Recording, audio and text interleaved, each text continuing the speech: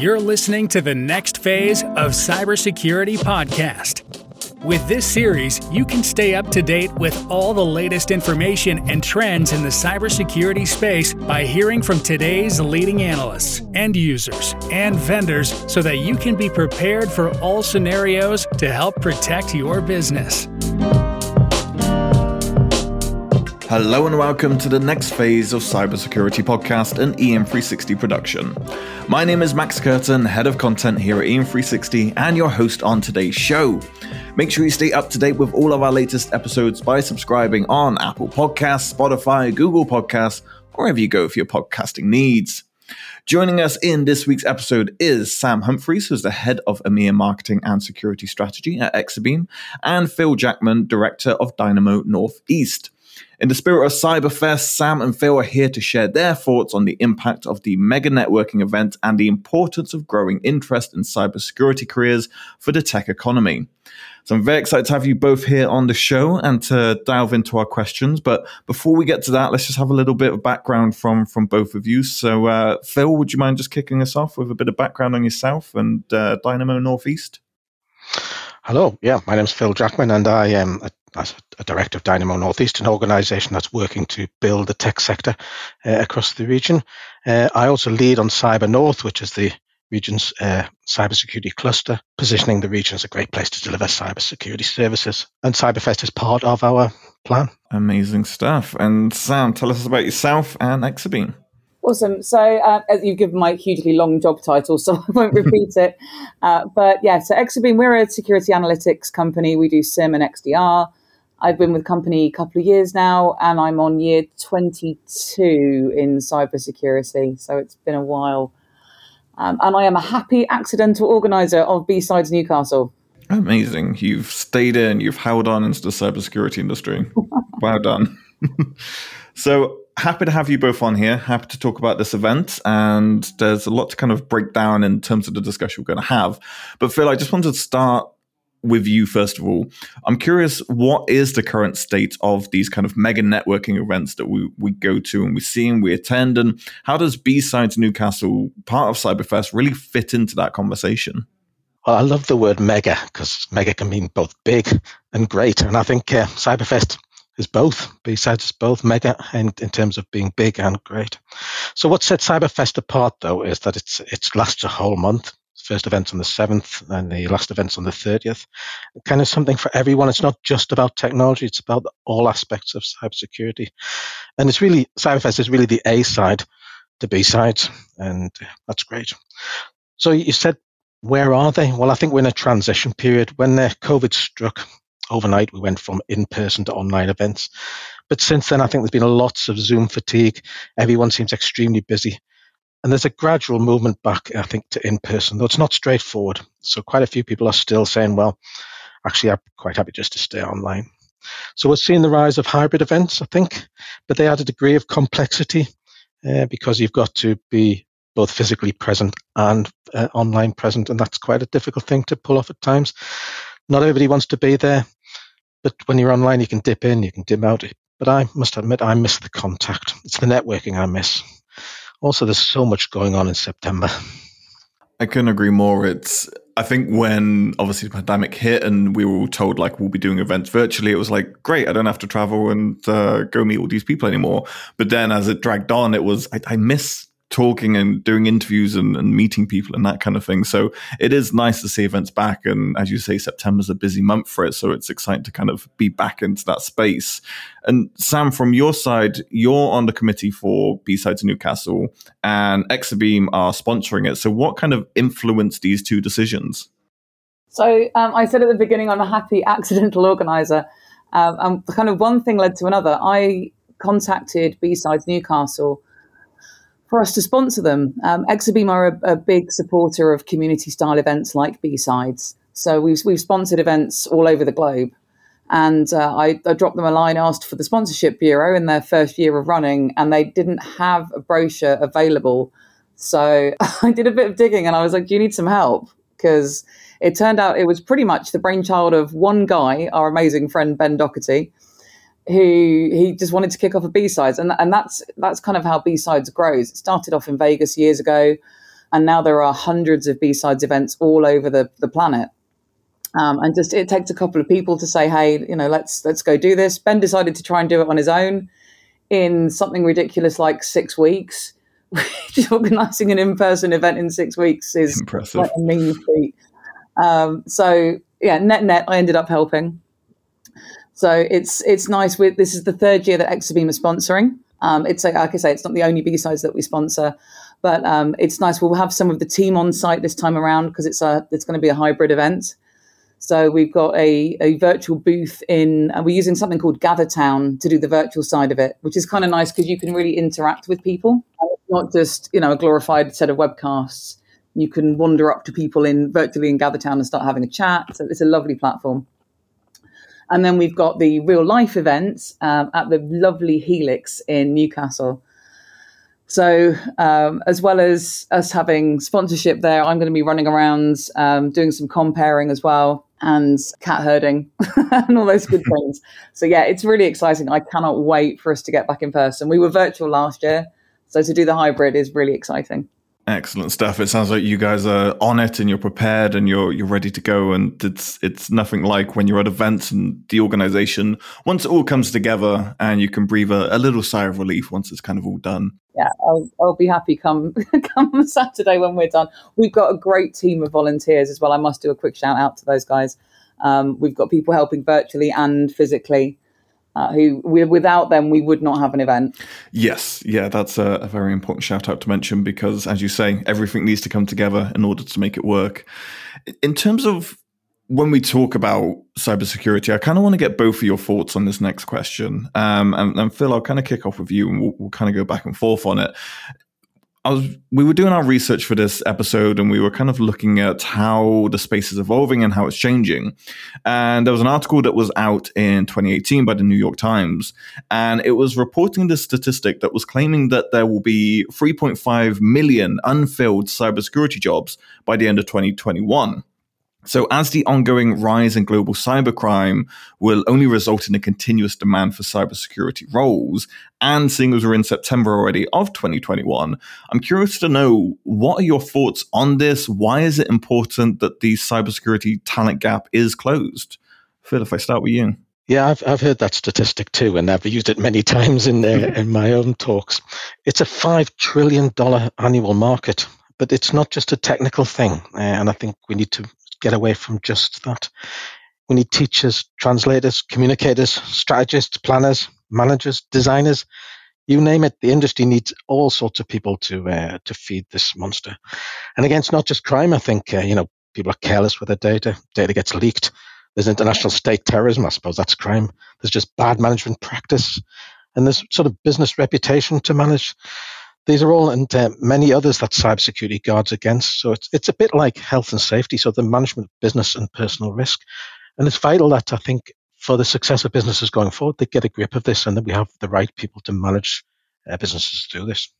Excellent stuff. Sam, what do you think about all of this? It's an interesting one. Now, given I've got marketing in my job title, I am wary of statistics. Wise. I use them all the time. So I think... Have we got 3.5 million unfilled roles right now in cybersecurity? I think the industry moves so fast.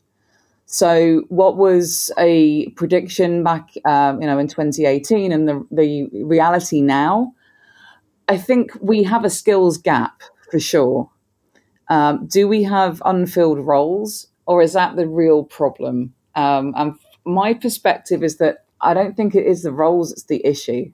I think we need to take a long, hard look at how we do cybersecurity as people. And still now we see a lot of manual tasks happening, people not really embracing technology to the level that they should, to be able to create the right environment for humans to work on the right things at the right time with the right information. Additionally, as we've had this huge shift to the cloud in the last 18 months.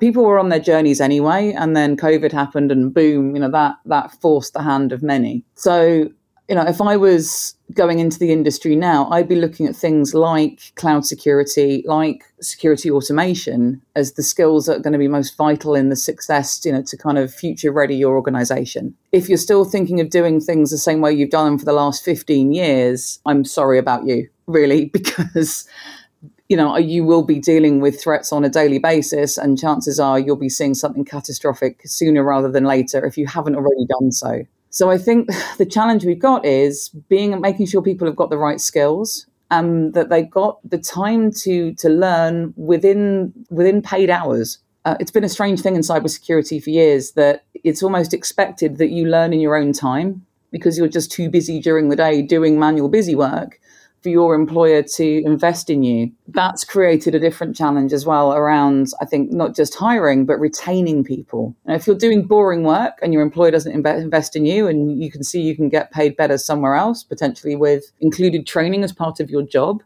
it's not a really difficult decision. So I think this is bigger than just, do we have the right skills in place? Do we have the right attitude to the people who work for us to help grow their skills and give them an environment where they can really use their brains and not do essentially easy, busy work that computers are more than capable of doing. I couldn't agree more. I think it's a question of positioning cybersecurity as a fundamental risk management of the business. It's not a peripheral activity. It's a fundamental core activity of managing your business.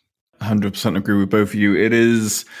We do not have enough time in the day, let alone this podcast, to break down, the skills and what companies can be doing differently to not only retain talent, but improve them and help them within a reasonable set amount of time. Sam, I think you hit the nail on the head there of, scaling up during work hours and not putting that pressure on outside in their own personal lives, which is where we see those dips happen. And it leads me nice on to my next question, because obviously, these events are very important for how we can help with this. But Phil, to start with you, what extent are these cybersecurity festivals like Cyberfest, obviously, the key to kind of increasing that interest in cybersecurity careers and getting away with the ideas that we just spoke about? Absolutely. This is one of the main reasons to put on Cyberfest. Throughout the program, we're trying to cover a broad spectrum of cyber activities.